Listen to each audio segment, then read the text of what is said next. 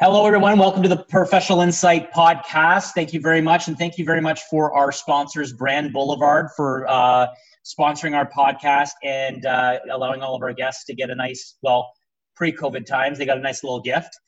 We will get those gifts out to you when hopefully everything comes safe back. To do so. Stay safe to do so. My name is Brandon Curry. I'm Jeff Collins. And I'm Trevor Lindy. Josh Bond could not be with us. He's a little bit under the weather today, so we decided that he didn't have to pop on. However, we do have a very prominent guest in Niagara, Dr. Mustafa Hirji. Hello, sir. How are you? Brandon. Thanks for having me on. It is you have no idea how much we are all humbled that you are on our podcast. Thank you very, very, very much. So we are recording this on Wednesday, February the 17th, 2021. I want to start off and address the quick little elephant in the room. We are disgusted and disgraced on what happened to you over the weekend. I completely agree with your rebuttal in the sense that debate is open and welcome, and I really appreciated your tweet on that. Tweet and official statement. That's something that we like to have it on here, and Grant LaFleche will even attest to that him and I will, debate a bit, but we have an utmost respect for each other, and I do for Mr. LaFleche, and we have the utmost respect for you and for what you do for our community, and we do not support what happened over the weekend to you. So I wanted to address that right away. Okay, well, thank you very much. And, I think, the reaction we saw on social media and, even coming into my inbox really shows that I think the overwhelming majority of the community really rejected what was, I think, just really a couple of people who got carried away and said some things they really shouldn't have. Well, good attitude. Good attitude, Dev. Thank you. So I want to give you the platform to discuss. There's a lot of misconceptions that were put out there, and Grant, in our previous recording, told us to address it with you. Mm-hmm. It was a miscommunication or a misunderstanding because of all the flurry of social media. I'm not on Facebook. I've deleted my account. And I barely use Twitter. So I get my news sources from reputable newspapers is how I do it. However, there was a misunderstanding that you made the decision, but that's not the case. The province ultimately makes the decision on where we go and in what color we go to. Can you walk us through that, please? And just so the record can be straight on how it works? Sure. So, everything actually goes back to the province's Reopening Ontario Act that they passed last summer. Under that act, there's regulations, and those regulations define what businesses, services can be open. And it actually goes down to the level of actually specifying which regions of the province are in which level. So it actually takes an amendment to those regulations to decide what color level we are in. And of course, only Cabinet can actually change one of those regulations. So the way the process Cabinet goes about making that decision is that they look to the Chief Medical Officer of Health to provide them advice on where that should go. The Chief Medical Officer of Health, as part of his process, is looking at the data, seeing what they're seeing, but also consults with us locally to get a perspective on the ground. What does this data actually mean? Because data are numbers, they tell you something, but there's always a deeper reality of what's actually happening on the ground. And so there's a conversation around that. Typically, it's a 15-minute meeting that's set up, usually with a few different medical officers of health in regions that actually have a similar color level, or looking at us, moving to a similar color level. And over those 15 minutes, they talk with all of us about what they're seeing in the data, hear our perspectives of what we think about that, and anything else locally that might be of interest that, should inform the decision. And then they take that away, it goes to Cabinet, and I don't have a lot of insight in how Cabinet makes decisions, but somehow they, come up with their final decision. So it was Cabinet's decision at the end of the day. This time, I had cautioned that I was concerned about us moving too quickly to reopen, and the decision seems to align with that. But in past weeks, I have given recommendations to the Chief Medical Officer of Health of what I think should happen, and it hasn't really played out. Last summer, I thought Niagara was ready to move into stage 2 of reopening, and we got held back a week by cabinet in stage 1. This past December, when I saw the numbers starting to look bad and was very concerned about us, seeing a big spike of infections and potentially deaths, I did ask that we, really have some additional measures brought in quickly, and it was probably only about 10 days later that we actually moved into the red level. And so, what I suggest doesn't necessarily translate into what cabinet is going to decide. They make their own decisions. So is there a team of people on your team? Like you are, I'm not ignorant to the fact. So I'm going to give you a little bit of history on my wife right now. For 12 years worked for Fax, and in the middle of this pandemic got sequestered to another health agency out of the region. I'll tell you that off the recording because just for confidentiality. And she's a social worker, has her master's, and she's a COVID-19 contact tracer. Okay. So in my own home, I'm hearing it all the time. And plus my father recovered from COVID-19 back in November. But you are not it. There's got to be people that you consult with. And how can you please tell our listeners and our viewers how many people? Like it's not the Dr. Hergy show. You don't come across as that individual. I'm sure you consult people, and my wife has told me, no, this isn't made in a vacuum. Could you please? Let's get the record straight. Of course, who's on your team? Yeah. So, when I'm making this decision, first off, I'm talking to the contact tracing team to get a sense of how, what they're seeing, on the ground with their own, talking to actual clients and contacts of COVID-19 and understand how the workload is impacting them. I'm talking to our outbreak team to understand what are they seeing in their outbreaks, how are they managing in terms of dealing with the outbreaks. I talked to the senior services division over in Niagara region where they run long-term care homes to actually get their perspective as well as actually operators of long-term care homes of what's happening. I'm talking with a lot of my other senior staff who are focused on COVID-19 to get their perspectives. I'm looking at some of the data that comes out in terms of economic data to understand what's happening there. I'm looking at the modeling data that's put out by the Ontario Science Table to get a sense of what's happening in the broader provincial context and where we're going. And I'm actually getting some sense from some of our neighboring regions of what's happening in their regions because we know what happens in one part of the province will spill over here as well. And so really, those are all of them, some of the many inputs. And I've probably forgotten a few that I'm taking into coming up with a recommendation. And, once I have a sense of where I'm going, I'm often, sharing it back to kind of ground truth it. Another piece actually I should mention as well is I'm speaking with Niagara Health and some of their physicians there to get a sense of what is it like for them? How stretched are they in terms of dealing with COVID patients? So there's a lot of different inputs coming in, a lot of different people giving perspectives before that final decision gets made. And of course, that final decision is our interpretation of what the data is and, how quickly we think we should be closing or opening. It's not actually a decision of where we end up. How stretched is Niagara Health right now? Niagara Health is stretched. They're certainly improving, but they're still, well over a dozen, I believe, COVID-19 patients. They've recently got through some outbreaks, so they did have several staff who are off because they are contacts of infection and had to isolate.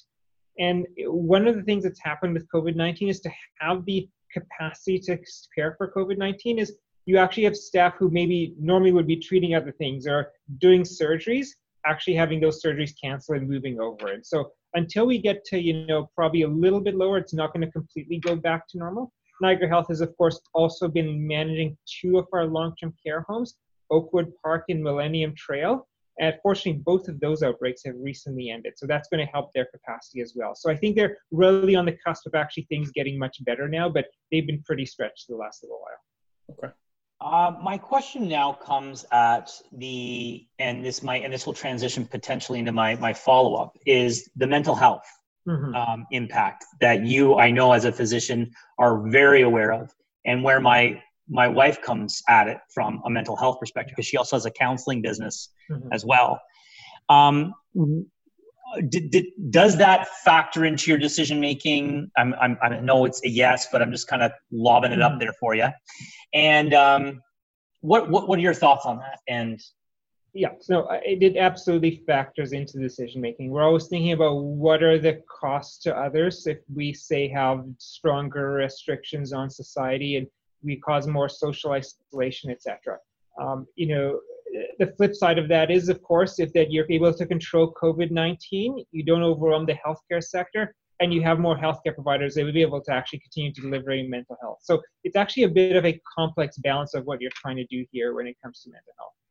What we've done in public health is we've really put a priority on making sure we continue to have the capacity to deal with mental health. So we've not been redeploying staff from our mental health programs or from our mental health promotion work, making sure we continue to have that. We actually are doing a CME on suicide prevention next week with our primary care community. So that's really been a priority for us. As well with, reopening, we really pushed hard actually as a medical officer of health community across the province. It should be schools would be the first thing that we reopen because we recognize how critical that is actually for children's development and their mental health. And so that was, I think a step of, let's bring them back, with some risk, this is going to lead to more spread of infection, but it's so important that we do this that we don't want to wait too long before we do that. Whereas other things, maybe we can wait a little long because the negative impact isn't going to be quite as great as keeping schools closed. So, definitely thinking about that. Definitely it's informed some of these decisions around school reopening. But obviously, it's not perfect. And, until we are able to get back to normal, we're not going to be able to restore everybody to where they were before. Unfortunately, that's just not reality that we can live in right now. Now, you came into this job as the acting medical officer, and is that title still acting? Am I correct? That is the case still, yes. Okay, so and when did you start your title? When did you start in this position? In your current. Yeah, I became the acting medical officer of health after our previous medical officer of health retired in mid-January of 2018. So do the math, it's been about 37 months now. Okay.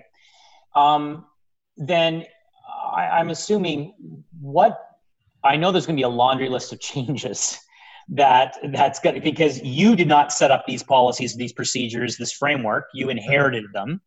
And no one can ever plan a global pandemic. However, epidemiologists have been warning and sounding the alarms, your profession specifically. And for people to excuse this as a once in a century, I don't think that's going to happen again because we're traveling a lot more. Mm-hmm. So what, off the top of your head, and I'm not going to hold you to these, like what are some of the key changes that Niagara Health specifically has to make on top of the province, which are probably obvious ones, and the federal government, that you are going to implement and recommend so this doesn't happen again? Right. Yeah. So, I think you can say it's a once in a century pandemic, and maybe on average, even that might work out, but averages have a way where sometimes you have a cluster and then a big space. So who knows if, we get another one in a couple of years and then we go 200 years without it, even if it was once in a century. So, we obviously have to always be prepared. We had a pandemic plan in place here in Niagara Region Public Health really all along. We'd actually just updated it about a year before the pandemic hit. One thing we, really realized though is our pandemic plan was really focused and really thinking around an influenza pandemic. And it was really based on trying to respond to that. So, worked great for something like H1N1, might even have worked with something like the Spanish flu. When you got COVID-19, which behaves differently, all of a sudden a whole bunch of things stop working. People with COVID-19 are much more likely to have no symptoms, but still be transmitting infection. COVID-19 actually transmits much more easily than influenza does. COVID-19, people become infectious and spreading infection a couple of days before they do develop symptoms, if they are one of those who is going to develop symptoms. And so those are all elements that we really hadn't planned around. So I think those are elements that did throw us off a bit. So I think the first thing that we would do with any new pandemic plan is maybe think a bit more outside of the box and not assume the next pandemic is necessarily going to be an influenza one, because now we've lived through another kind of pandemic. And trying to think, just not influenza-like or a coronavirus, what are the other kind of viruses or pathogens that have pandemic potential, and what do we need to do to actually properly prepare for those? So I think that would be the first thing that we do. I think a second area I'd want to think about is really, we've seen our health sector capacity really get pushed to the breaking point in several cases. Biggest example, I think, would be our long-term care home sector, where, outbreaks hit, people, staff there are exposed to infection, they can't work. All of a sudden, you struggle to actually have the staff in place to, first of all, provide the care that the residents need, And on top of that, then do the additional work of actually preventing the spread of infections during an outbreak. And our long-term care home sector really just wasn't able to handle that because there just wasn't enough health capacity and staff around to really pull in those extra people when outbreaks started to hit. So I think we would really want to start to look at what can we do to build up our reserve capacity in the health sector a little bit more so we are not caught flat-footed like that. And what are, particularly with the long-term care home sector, what are things that we really need to change with this to set it up better for the future? I'm thinking about our public health capacity. We were very stretched in terms of doing contact tracing, and there's limits to how much we're able to do. So I would hope that there's an opportunity to reinvest in public health to actually build our capacity, and I think really build some of our technology tools. We started off this pandemic using a case contact management database that the province rolled out in the end of 2004. So it was about 16 years old already. Obviously, pretty limited given how quickly technology has advanced.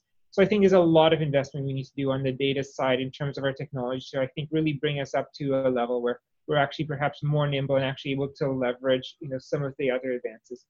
And then I think about some of the more recent conversations we've had around vaccination and having domestic vaccination capacity.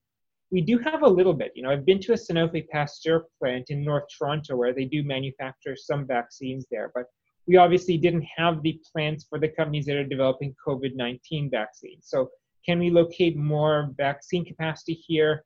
I think we've taken steps to having more companies doing PPE, but can we have a long-term supply of PPE developed in Canada? So if we ever did have a pandemic, we're able to jump on that. And I think the last thing is really, I think, a bit of a mindset and more a learning for all of us is that in January, particularly getting into February, we were seeing infectious disease modelers showing us the warning signs of what this pandemic was going to be like. And I don't know if we all took it as seriously as we needed to and recognize how imminent that threat was. And so I think hopefully a learning we take is to actually trust some of that modeling work a bit better and actually be more quick to respond when we do see it. So there's a few ideas. It's probably not comprehensive of everything we need to do after this pandemic, but some of the big ones that I can think of. I got a tough question now. Mm-hmm. When are the rest of the vaccines coming? When will I be getting vaccinated? That's what I want to know. Yeah. So this has, of course, been the big frustration because we're demanding it from the provincial government is demanding it from the federal government is demanding it from the manufacturers. We're all ultimately at the mercy of the manufacturers and how quickly they can produce it. And with them probably having, dozens, if not over 100 contracts with countries around the world, how much of whatever they produce actually does get allocated to us. We've gone through a very dry spell with vaccines over the last 4 weeks. All the signals we have, though, is it's starting to ramp up quite quickly. And I think there's some sense as a quarterly contracts of what the manufacturers would deliver to Canada. And because they were low the last few weeks, it's going to be higher over the next few weeks to actually make it up so that by the end of March, they're reaching their target. So I think there'll be a lot more vaccine supply. That being said, it is still going to be targeted at people who are at greatest risk of severe illness and death. So it may not necessarily go to someone like you yet. I don't know your medical history to know if you're high risk. You certainly don't look like you're in the elderly category, which is actually our highest risk group. Yeah. But in the mornings he feels like that, but I don't know about the usually. Yeah. But we'd have to do what I'm asking is assessment of that to figure it out. I'm 44 years old. I'm relatively healthy and all that. And I'm not expecting to get them anytime soon, but would I be thinking more the end of this year, the beginning of next year? I think you're definitely looking this year. We have, I think, enough vaccine coming into the country by the end of the year that you get vaccinated. I think it's really a question of, is it fall? Is it late summer? Is it maybe even early to midsummer? And that's going to be the big question. Right now, the big priority is elderly groups, particularly in places like retirement homes, group homes, senior focus apartments where outbreaks can happen, healthcare workers, and then the over 80 group we'll start with. That's all going to probably be happening in the next 6 to 8 weeks, and then starting to work backwards in terms of age categories. So then it'd be 80s and then plus 70, plus 60, plus 50, exactly. Kind of like that? Yeah. Okay. That's what I was curious. If the faster vaccine comes and the faster maybe new vaccines get approved, those timelines move up earlier because we have more vaccine to work with. And just out of curiosity, vaccine produced in Canada too, right? Sorry, I didn't catch the start of that question. Is there talks of Canada producing their own vaccine too, like near the end of the year? Yeah, the federal government has struck a contract with Novavax, which I think is a US-based company. Maybe I could be wrong about that, but to actually have a plant producing vaccine, and believe in the Montreal area. That probably won't actually happen until near the end of the year, and Novavax actually hasn't even finished their clinical trials and gotten Health Canada approval to produce their vaccine. So that's another step that would need to happen. Okay. But if that all happens, they would probably start producing at the end of this year, which is probably past the point everybody has been given the opportunity to get vaccine. But it would mean that if we find out we need to give booster doses, or maybe some of these variants that we're seeing need a different vaccine, we would potentially have the ability to produce those locally. Okay. Now, just out of curiosity, I'm wondering, with us being in gray, does that help get us more vaccines? Like, is that something that happens in the background that we just don't know about? It quite possibly it does. Okay. Back in December, to regions in gray or in red. We were in orange at the time, which is why we didn't get vaccine, whereas Hamilton, which was in red, and much of the GTA, which is in red or gray, got the vaccine.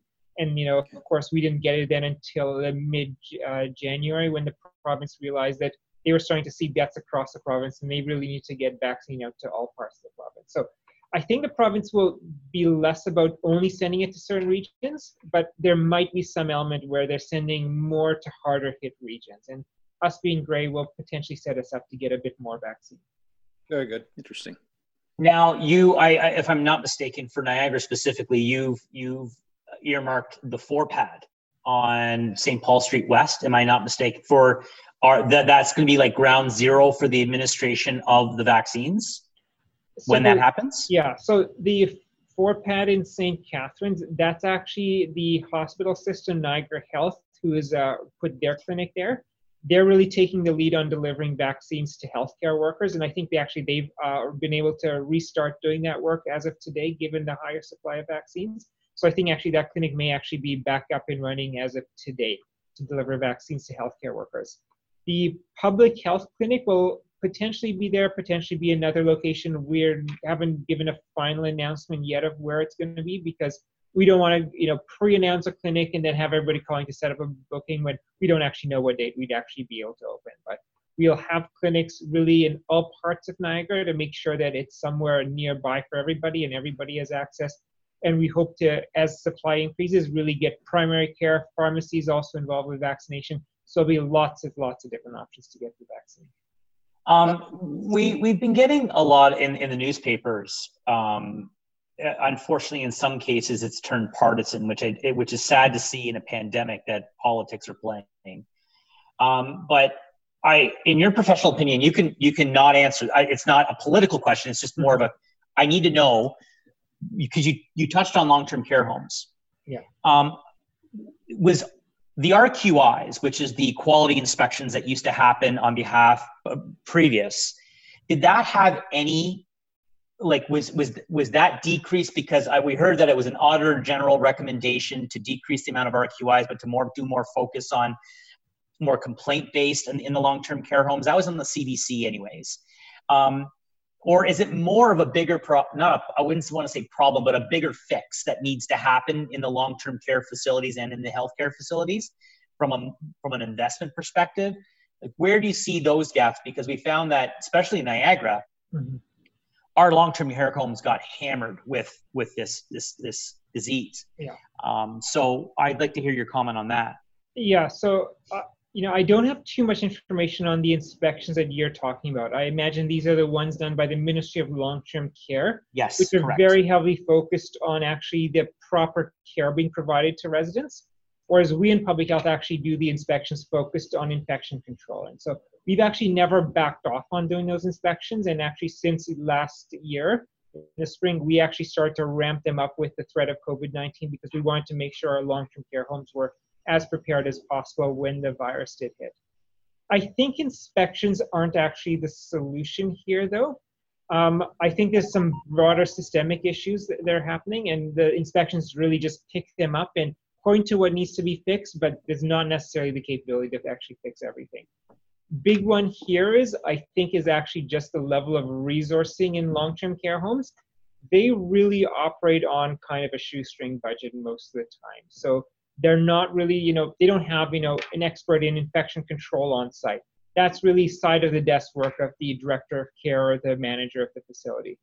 They have a lot of staff who are actually not really very highly paid healthcare staff. They're, PSWs who do extraordinarily good work and, are really a credit to our system in terms of the care they provide to residents, but they're also not, regulated staff who've got, a high level of training. And, despite the great work they do, they don't also have that same level of training in terms of infection control. And so I think you do need to have more capacity and expertise around infection control in those homes. I think, a lot of, PSWs we've learned, actually, don't make a lot of money, and many of them are actually rooming together and living together. And that would mean that one of them gets infected with COVID-19, and they're doing all the right things in the workplace so infection isn't spreading, but then they go home where they're living with some coworkers and the infection spreads amongst them in the home when everybody's guard is down. And then, of course, you start to have multiple staff infected and you start to get outbreaks. So I think there's a lot of things that need to be done in terms of the resources, in terms of building infection prevention control capacity to really start to prevent some of these outbreaks. And that's at a regional level. The infection inspections are at a regional level, not at the provincial level with the Ministry of Long-Term Care and Health, which would be the RQIs. Correct? Correct. I just want to make sure our listeners understand the difference. Public health where we do those inspections. So then to piggyback on that, what funding do you need? Did funding get cut to do those infectious inspections, or did funding just stay the same and then we need more money in order to make sure that this doesn't happen again? Yeah, so public health unfortunately has been seeing our budget starve for several years. So I think 5 of the last 6 years, our budget stayed flat despite inflation increasing costs, despite new expectations by the province coming upon us. We've been able to manage to keep the same number of inspections. So, I think there needs to be proper funding of public health for ongoing inflation and population growth, but that wasn't really a factor here. The inspections were still happening. Where the additional resources need to be is actually in the long-term care homes themselves for their operations. So they're operating with maybe a dedicated person who can do infection prevention control, can make sure everybody's trained in infection control, can be doing audits to figure out that things are going well day to day, as opposed to when public health comes in once a month or once every couple of months, finding out what's wrong, giving the feedback, and not actually having anybody who has the capacity to follow up and make sure all those things are fixed. Wow. Trevor, did you have, I know you had a couple of questions, but, did Bondo, Josh Bond, sorry, he's our lawyer. No, he had nothing. He never wrote back saying, he just said, I don't have any questions. Okay. So, but I know you're on a tight time schedule, so I do not want to take your time away from us. We are so appreciative of you. Yeah, very grateful for having you on. Thank you. We would love to have you on again.